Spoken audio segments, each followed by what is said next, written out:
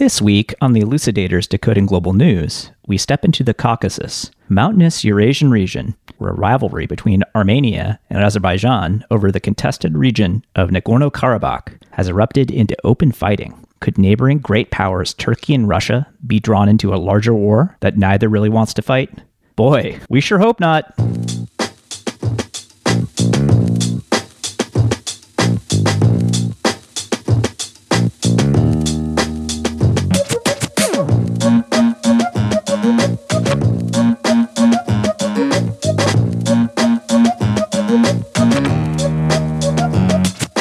Hello, and welcome to another episode of The Elucidators. As always, I'm your host, Steve Pally. With me, as always, is my co-host, Pete Newsom. Pete, how you living? I'm living okay, man. How about yourself? Yeah. I'm chilling. I can't complain too much. I can't complain about one thing, though. This is a correction from last episode. Yeah. And this one hits a little close to home. Turns out, I insisted that Mao Zedong's name is pronounced Mo Zedong. This is not correct. Mao rhymes with cow, not no. The lesson to be drawn here is that everybody should listen to Pete, not me. That is all. Look, man, far be it from me to say I told you so, but maybe in this case I did. Yeah, you totally did. We all forgot that you called him Chairman Mo already, I think. So it's all good. Okay, great. Let's go with that. Let's move on. Let's move on to a listener question. We love listener questions. This is a really excellent one from Jamie in Los Angeles about nuclear weapons, one of my favorite topics. Jamie writes, it's been about 75 years since the U.S. dropped atomic bombs on Hiroshima and Nagasaki. I think there were about 60,000 nuclear weapons in the world in the 1980s. Russia currently has the most, with about 6,500. How is it that no one has used one against another country since World War II? There's been so much time, and there are so many nuclear weapons. True. I heard that many were lost when the USSR went down, and modern technology must make it easier to manufacture them. How has a terrorist group, small country, or even a big country not used one by now? So that's a great question. And it just so happens that I've done a little bit of research into nuclear weapons, so I will attempt to answer this question quickly, but we could spend an entire episode on nuclear weapons if we wanted to, and we probably will at some point. So Jamie, the reason why nukes haven't been used by a terrorist group, small country, or even a big country by now, first of all, they're not actually that easy to manufacture. In almost every case, it takes a nation state's resources to be able to find the fuel, produce fuel that would be enriched uranium or plutonium. You need precision machine components. You need scientists, especially physicists, chemists. You need testing facilities. And while some studies have suggested that non-state actors might be able to make a crude device, it's just beyond the reach of a lot of these groups, even well-resourced ones like Al-Qaeda, for instance, or Islamic State. Now, if Islamic State succeeded in taking over Iraq and Syria and drew those resources and created a military-industrial complex with scientists and labs and everything, they might be able to do it. But you have to consider Iran's been at it for 10 or 15 years, huge, powerful country, not there yet.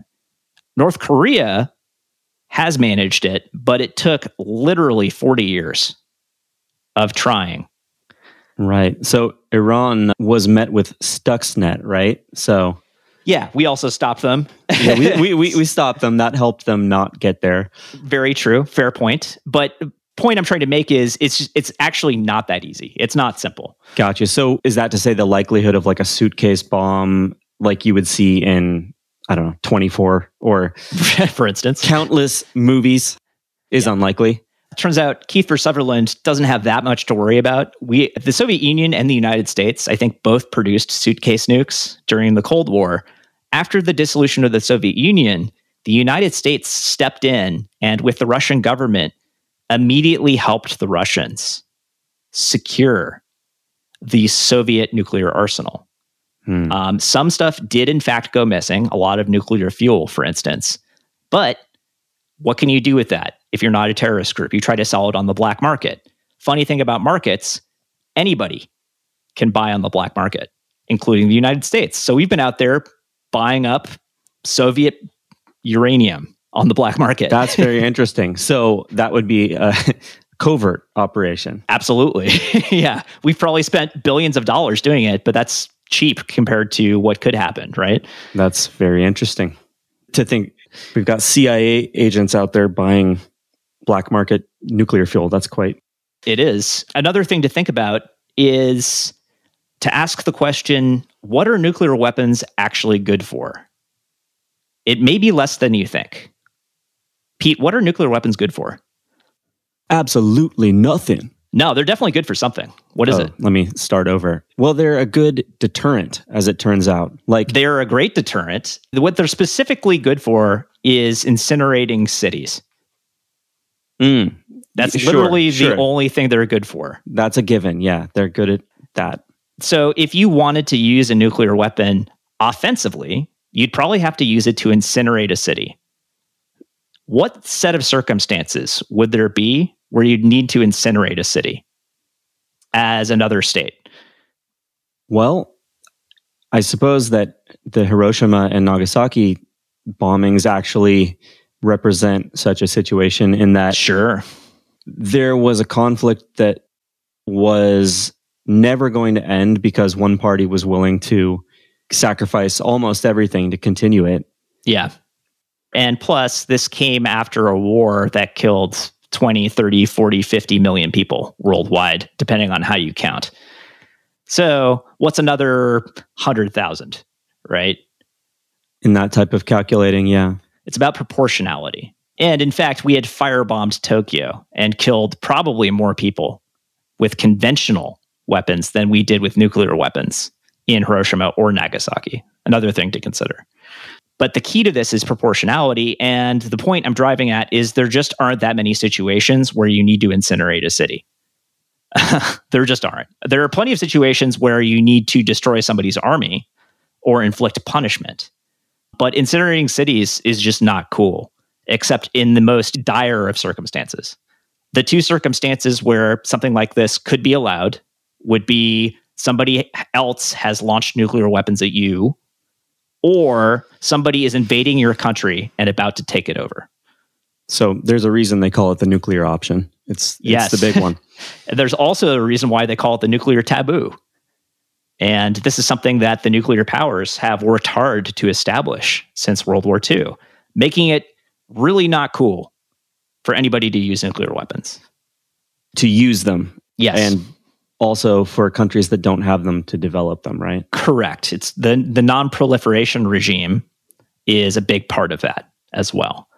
But we have, I think, successfully delegitimized the use of nuclear weapons as a weapon of war. It is a weapon of statecraft.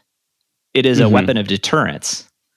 But as long as deterrence does not fail, as long as there is stable deterrence on both sides, then we have not had a nuclear war. Never say never. But yeah, let's go ahead and knock on wood. Thanks for the awesome question, Jamie. If any of our listeners out there have questions, we love answering questions, or at least trying to. Write us at theelucidators, all one word, @gmail.com, or reach out to us on Facebook, and we will do our utmost to answer. So, Pete. Stephen. Another question. It's the question I ask you every week. Where are we this week? What's going on? This week, Steve, we are in the Caucasus. The Caucasus? The Caucasus region, because there is the potential for a war to develop between Armenia and Azerbaijan over the contested region of Nagorno-Karabakh. That is a lot of vowels and consonants. It is. We're going to unpack that. Yes, let's do. So this weekend, open hostilities erupted between the two neighboring countries in the Caucasus region. Yeah, I'll drop some knowledge. There have been at least 50 deaths so far. And this is quite serious. We've got heavy armor, warplanes, artillery, and drones all in use. This is not just trading small arms fire. This is actual battalion scale movements, seemingly, on both sides. Both sides have declared martial law and a full military mobilization, including drawing up reserves. So nobody really declares war anymore. That's just not a thing that has happened much since World War II anywhere, but we're kind of right on the brink of that. Basically, war is starting to happen, whether it's been technically declared or not. Yeah, and it's happening in a pretty delicate part of the world, the Caucasus. We'll explain more about that, but for now, suffice it to say that there are some powerful countries kind of on the borders of the situation that risk being drawn in. In particular, Turkey is on Azerbaijan's side, while Russia is on Armenia's side. The Azerbaijanis, or Azeris, are ethnic Turks, so they have a linkage with Turkey, heritage-wise, while the Armenians and the Turks hate each other because of a little thing called the Armenian Genocide, by which about 1 million Armenians perished about 100 years ago. Yeah, bad scene. On top of this, Russia sells weapons to Armenia, has military bases there, and is a treaty ally, meaning that they are obligated to come to Armenia's aid if Armenia is invaded in a war. That being said, it's not clear if Russia's obligations extend to Nagorno-Karabakh, because this is a contested region. Got it. It's not technically Armenia, or nobody thinks it's Armenia except for Armenia, more specifically. It's not recognized by any other country as being Armenian territory. Yeah, and on top of this, Iran is also in the mix, and they're a little bit of a wild card. We'll get into that. They're mostly on Armenia's side, but not always. Okay. So the big risk is for Russia and Turkey to be drawn in. Larger powers. Correct. Iran is also a larger power. So you have kind of 3 much bigger, more powerful countries bordering the situation, watching this thing unfold. And it's just starting. I see. So what this potentially is in fact a resumption of a war between Armenia and Azerbaijan that followed the aftermath of the USSR's collapse in the early 90s. There was a very big war between those two countries. And in that war, 30,000 plus people were killed and 1 million were displaced. So that's quite a few. Yeah. Not small.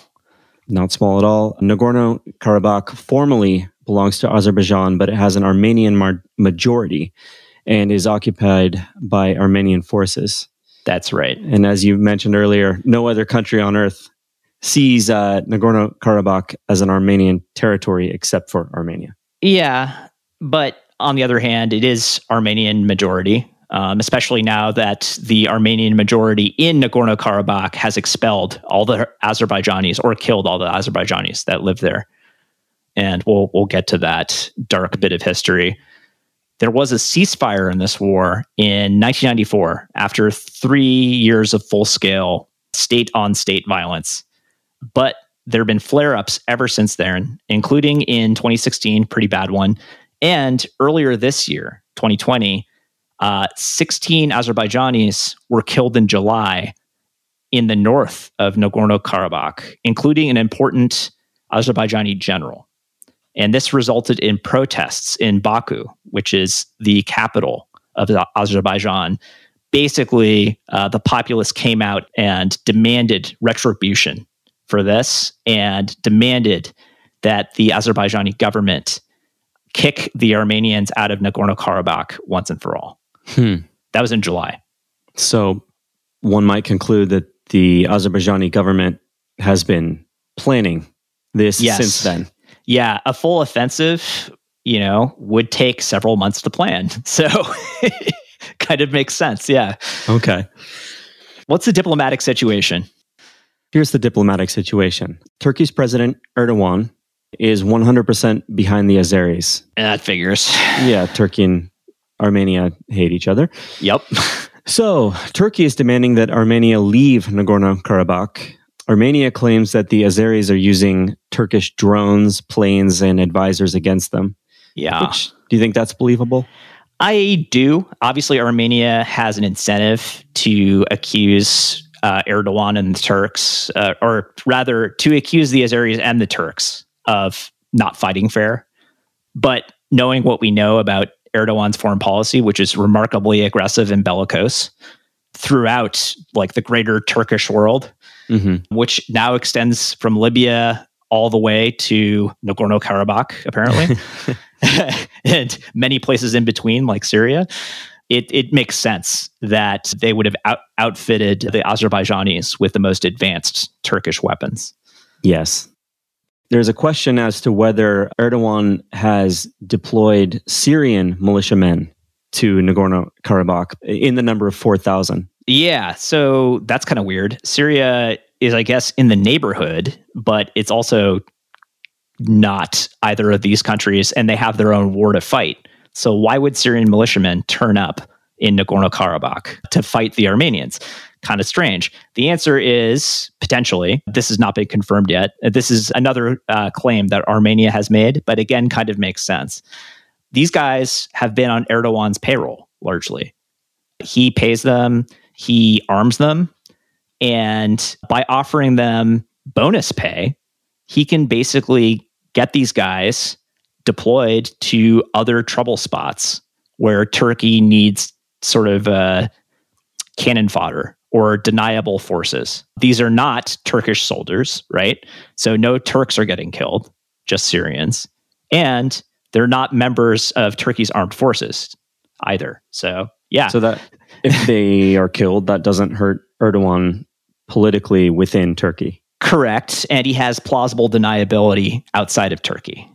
And that kind of helps him continue to pull this stuff. So these guys have actually turned up all the way over in Libya, for instance, and now potentially they're turning up in Nagorno-Karabakh as well.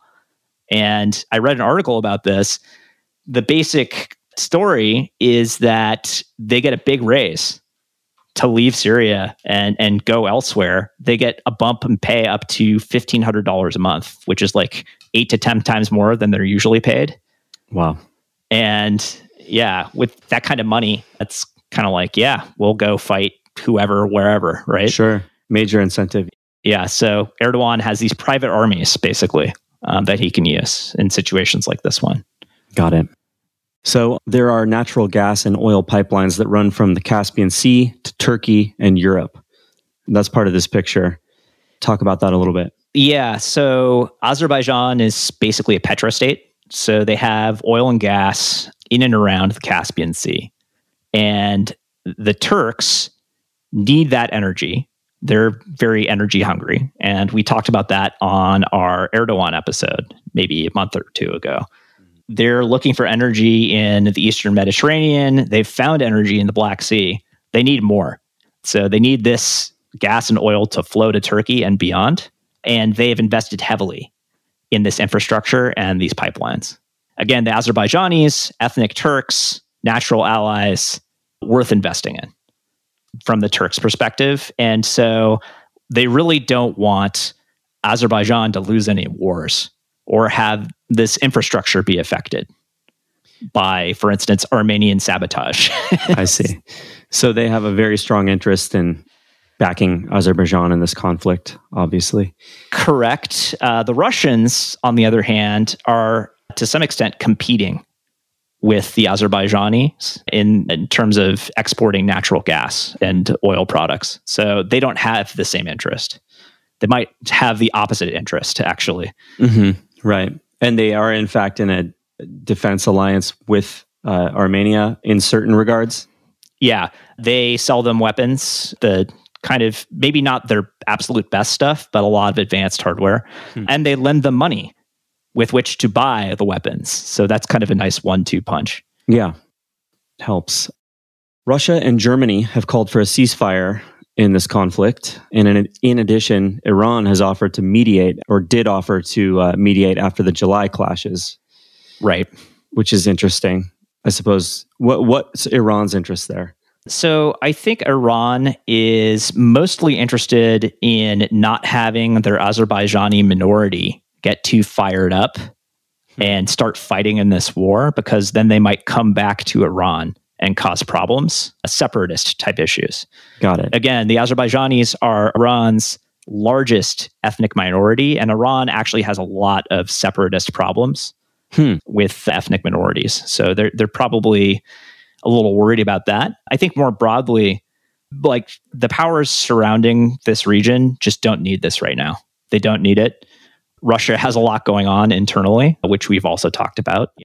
They don't need it, and it looks like this might be spiraling back out of control in a way it hasn't since 1994. Like, there have been little flare-ups, but the countries surrounding, bordering Nagorno-Karabakh appeared to have not really thought that it would escalate.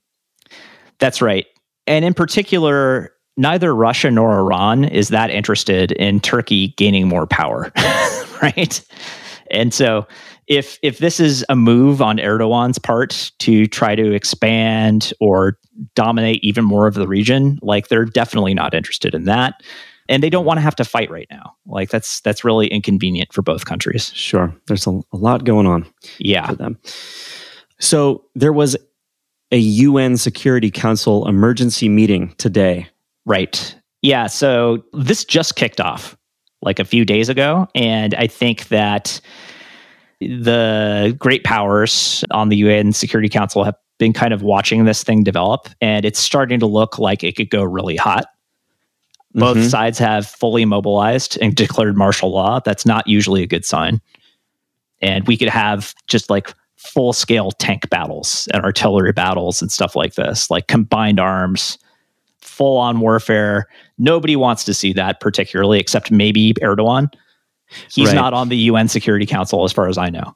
So, yeah, they're going to try to do something about it. They're taking it seriously. They see the threat of this thing escalating. Right. And a lot of bad things could happen. Obviously, refugees combined with COVID is never a good thing.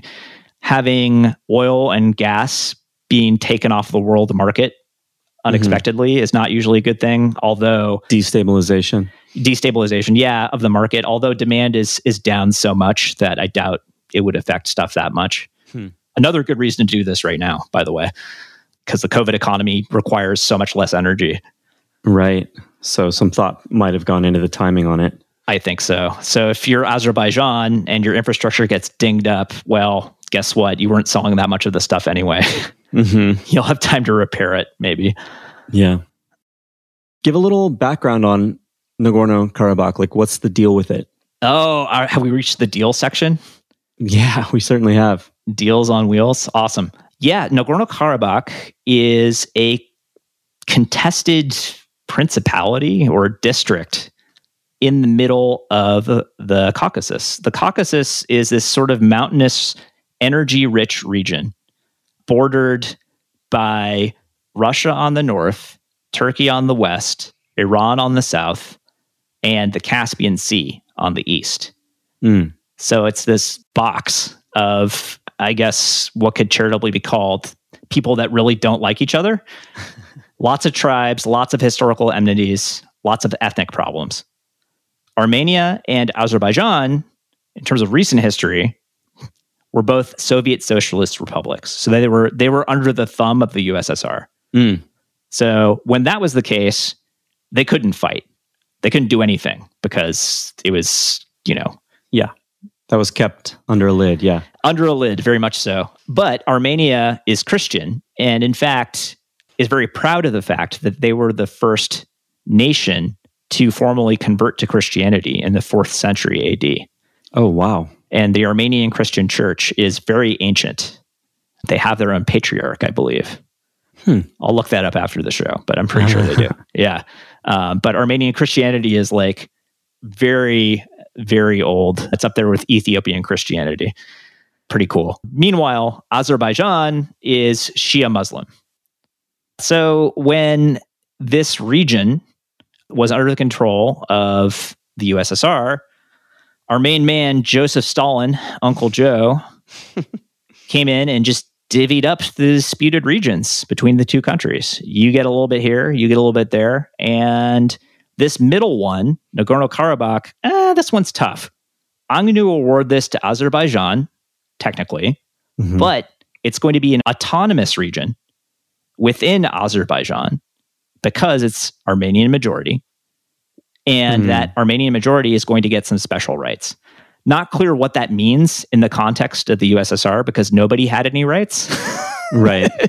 But yeah, it was, and it's also not clear whether there was any meaningful distinction between Soviet socialist republics. It's like they're all kind of digested by Russia at this point. That was a period of time that doesn't really apply to what came before and what came after. Exactly. Yeah, they were all in the belly of the beast at that point in time. Of course, the USSR doesn't last. The USSR falls apart starting in basically 1990. Both countries declare independence from the USSR in 1991, right before, or maybe right after, the USSR formally dissolves. And the Armenians that live in Nagorno-Karabakh, as Armenia and Azerbaijan are becoming independent countries, those Armenians that live in Nagorno-Karabakh secede from the new country of Azerbaijan and say, we're going to Armenia. And Azerbaijan says, no, you're not. So we have a 3-year war. Wow. And that's when 30,000 people were killed? 30,000 people are killed. Azerbaijan ends up losing 15% of its land to Armenia. So that means Nagorno-Karabakh and 7 surrounding districts that Armenia, because they won this war, just occupy. So they are de facto in control. They're not de jure in control. They're not supposed to be there, but they are there. Meanwhile, Azerbaijanis used to be about a quarter of the population of Nagorno-Karabakh, but they are now all gone. They were either pushed out or killed. So this area was ethnically cleansed, which meant about 750,000 refugees from these occupied areas. Wow. While this happened, Armenians elsewhere in Azerbaijan were pushed out in response, especially out of the capital of Baku, in a parallel ethnic cleansing. So a lot of people got moved around in a not very nice way during this war. Right. And the period following that has been relatively stable all the way up until now, with a few flare-ups here and there. Yeah. So there's this argument that ethnic cleansing, as horrible as it is, generally results in a more lasting peace because you're just no longer in proximity and there's no mixing. So there's just less opportunity to fight, except on the borders of the contested areas. And that's why you've seen these sort of continuing border clashes around the edges of Nagorno-Karabakh. The last big flare-up was earlier this year in July, but prior to that, there was one in 2016 that this group of France, Russia, and the United States helped broker an end to. And they call themselves the Minsk group of countries, after the capital of Belarus, where unfortunately demonstrators against Lukashenko are being beaten and arrested and so on at the moment. Yeah.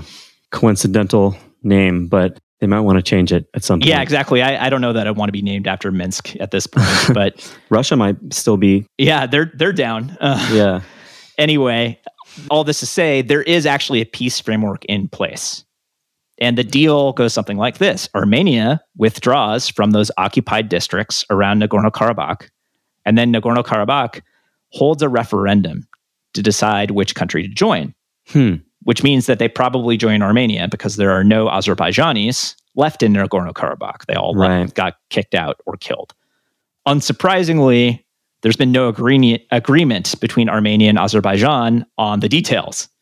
And the most important detail is, do returning Azeris get to vote in the referendum? Sure. Is part of this picture that a number of Azeris are returning to Nagorno-Karabakh? Also unclear. I think that a lot of them would like to go back and are in fact intent on going back. So that was meant to be part of the peace framework from the Minsk group. Yeah, but this is sort of the problem, right? This can no longer be a mixed territory in either group's opinion. Right. So any sort of referendum would just result in the territory going formally to Armenia and being formally recognized as part of Armenia, which has not happened. And Azerbaijan is clearly not willing to accept that result. Yeah, no, they're not down with it. And so, yeah, there's been no resolution whatsoever. No resolution, and this week, a possible huge escalation. Yeah. So what's going to happen in this situation? We don't know. But what we do know is that Azerbaijan has been the wealthier country because it's a petrostate. And they have poured their oil and gas money into rearming. Armenia has tried to keep pace. And what this means is that if this war goes forward, if it's allowed to go forward, it will probably be much more destructive than what happened in the 1990s. As bad as that was, because we're talking about modern armaments on both sides. Both sides are armed by great powers. Armenia has been armed by Russia and also given money to buy arms. Yes. By Russia. And Azerbaijan has been armed by Turkey. And is just rich because it has oil and gas money as well. Yeah, not as rich as they used to be because, as mentioned earlier, oil and gas are not as expensive as they used to be. But yeah, they, as far as GDP goes, for instance, Azerbaijan is roughly twice as wealthy on a per capita basis than Armenia. But that's also kind of fake because it's oil and gas money. It doesn't mean that the people themselves are actually wealthier. Got it. Okay. So why did this happen in the first place? This latest escalation? Yeah. Well, good question. The bulk of evidence suggests that the Azeris planned this out pretty carefully with Turkish help. Okay. And you brought this up earlier, Pete. You said, there was this flare-up in July where the Azerbaijanis lost 16 people, including an important general. Then we had these demonstrations, right? And it takes probably 2 months to plan a military incursion, an operation with combined arms, artillery, air power, heavy armor, and infantry. That takes a little bit of time to plan. So the timing is about right, 8 to 10 weeks, yeah. And so it seems like the seeds were planted and now they have grown, basically. Right. Okay. So this is the moment where Azerbaijan is saying this needs to be resolved once and for all. Once and for all. Yeah. Unclear whether they can actually make that happen or whether they will be allowed to make it happen. If the Turks have their way, then yes, this will be resolved once and for all because Erdogan has basically parroted and amplified the Azerbaijani line, saying, again, Armenians should leave Nagorno-Karabakh, which they will never do voluntarily. And this should be resolved in Azerbaijan's favor once and for all. So when he says stuff like that, Erdogan likes to make threats and run his mouth, as we've seen. But Turkey is also right next door to Armenia. And they have a very large army. And one wonders whether if things start to go poorly for the Azerbaijanis, whether they might not come in from the west and put the Armenians in some kind of pincher movement between the Azerbaijanis and the Turks. That would be very bad because in that eventuality, Russia would be bound by treaty to respond in defense of the Armenians. So then you have Russian soldiers and Turkish soldiers fighting directly. Yes. And this has actually happened in Syria, apparently by accident. Oh, wow. Yeah. There's been a few accidental crossings of the streams between Turkey and Russia because I think both Turkish and Russian military have been in Syria. I think you're right. Yeah. Not the case in Libya yet, but it has happened in Syria.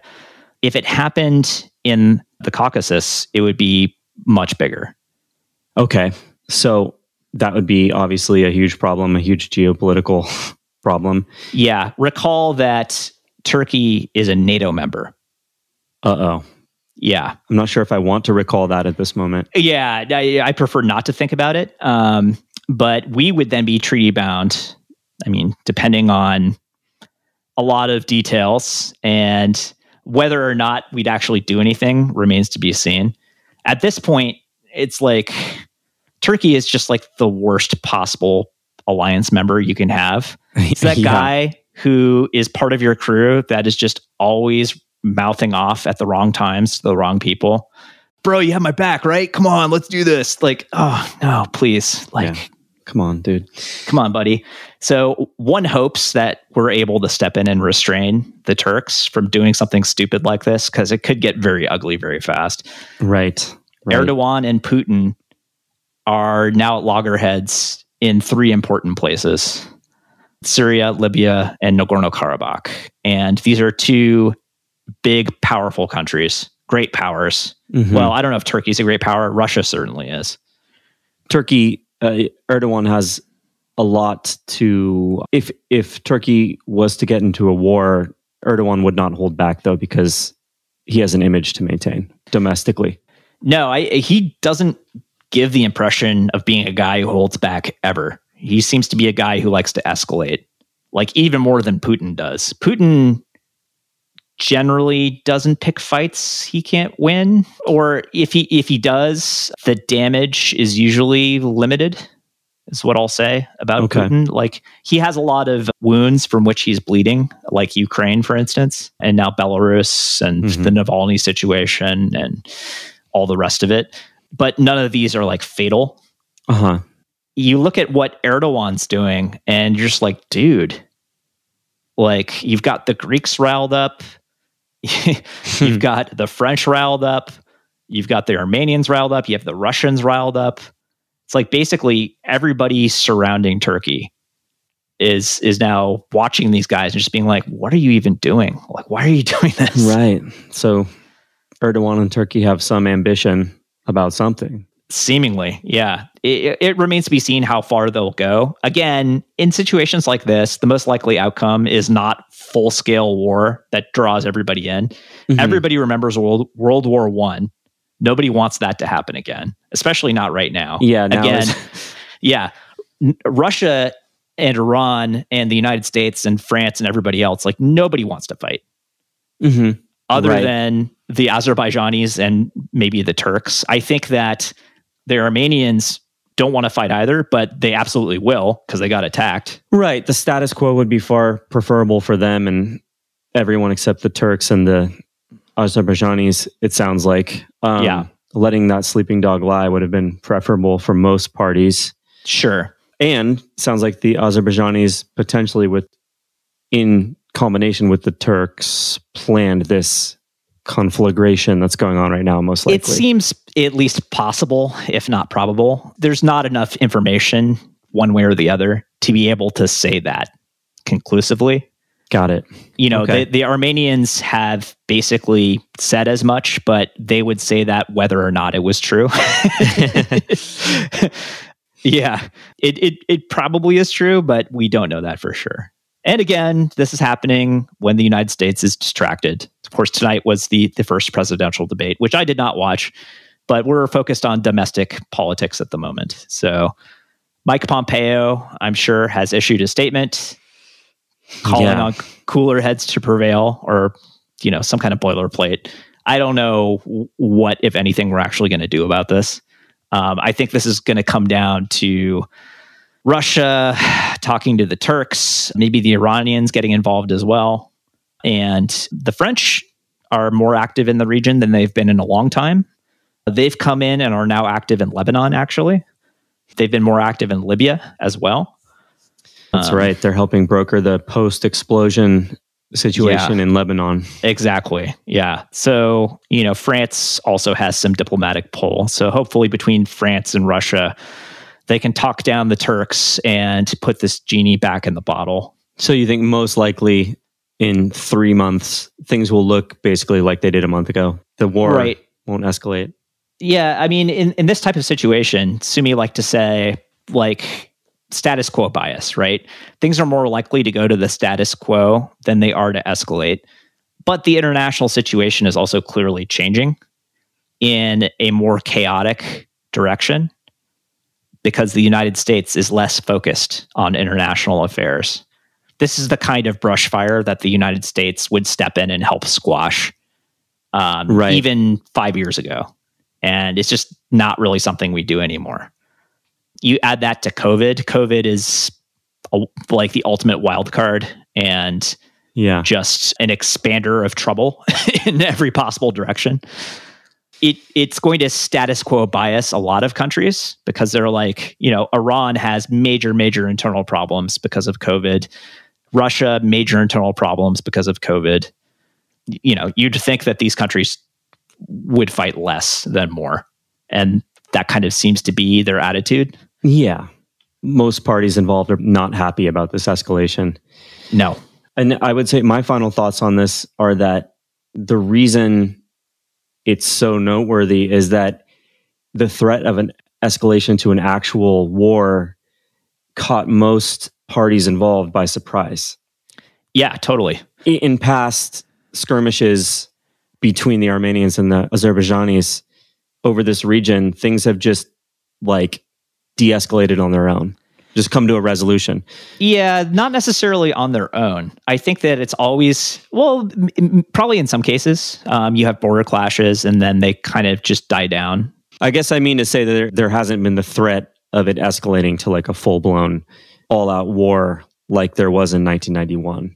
Correct. Yeah, I think that's right. I think the closest was 2016. And remember that Russia, France, and the US all stepped in at the same time. Got it. Yeah. When that went down and just calmed things down. And that didn't happen, at least right away in this scenario. It hasn't yet. The UN Security Council is getting involved. And they're saying, whoa. Yeah, so let's slow this down. This is rapidly spiraling out of control. And we hope it's not too late. We hope that there can be a ceasefire and a demobilization. Because you look at border clashes, right? And there are border clashes all over the place all the time. There are border clashes between India and Pakistan very regularly. There are border clashes now between India and China in the Himalayas, same region. And if we're getting into this escalatory mode internationally, then those clashes might be more likely to move towards full conflagration, full engagement. And that's what you really don't want to see, is really big countries start moving, because that's when you get into real problems. Armenia and Azerbaijan, this is not great. We don't want to see this happen because last time wasn't great. And these are small countries, but they did a lot of damage to each other and will do even more damage this time. And it'll be bad for everybody involved. But you talk about Russia and Turkey getting into it, or China and India, or India and Pakistan. This is 10 to 100 times worse, right? Certainly, yeah. Yeah, and you don't want little fires to grow into big fires. We live in California, we know that. All right, I think we've done Nagorno-Karabakh, huh? I think we have, dude. All right, thanks a lot, Pete, and I will talk to you next week. Thanks, Steve. Talk to you soon. Bye.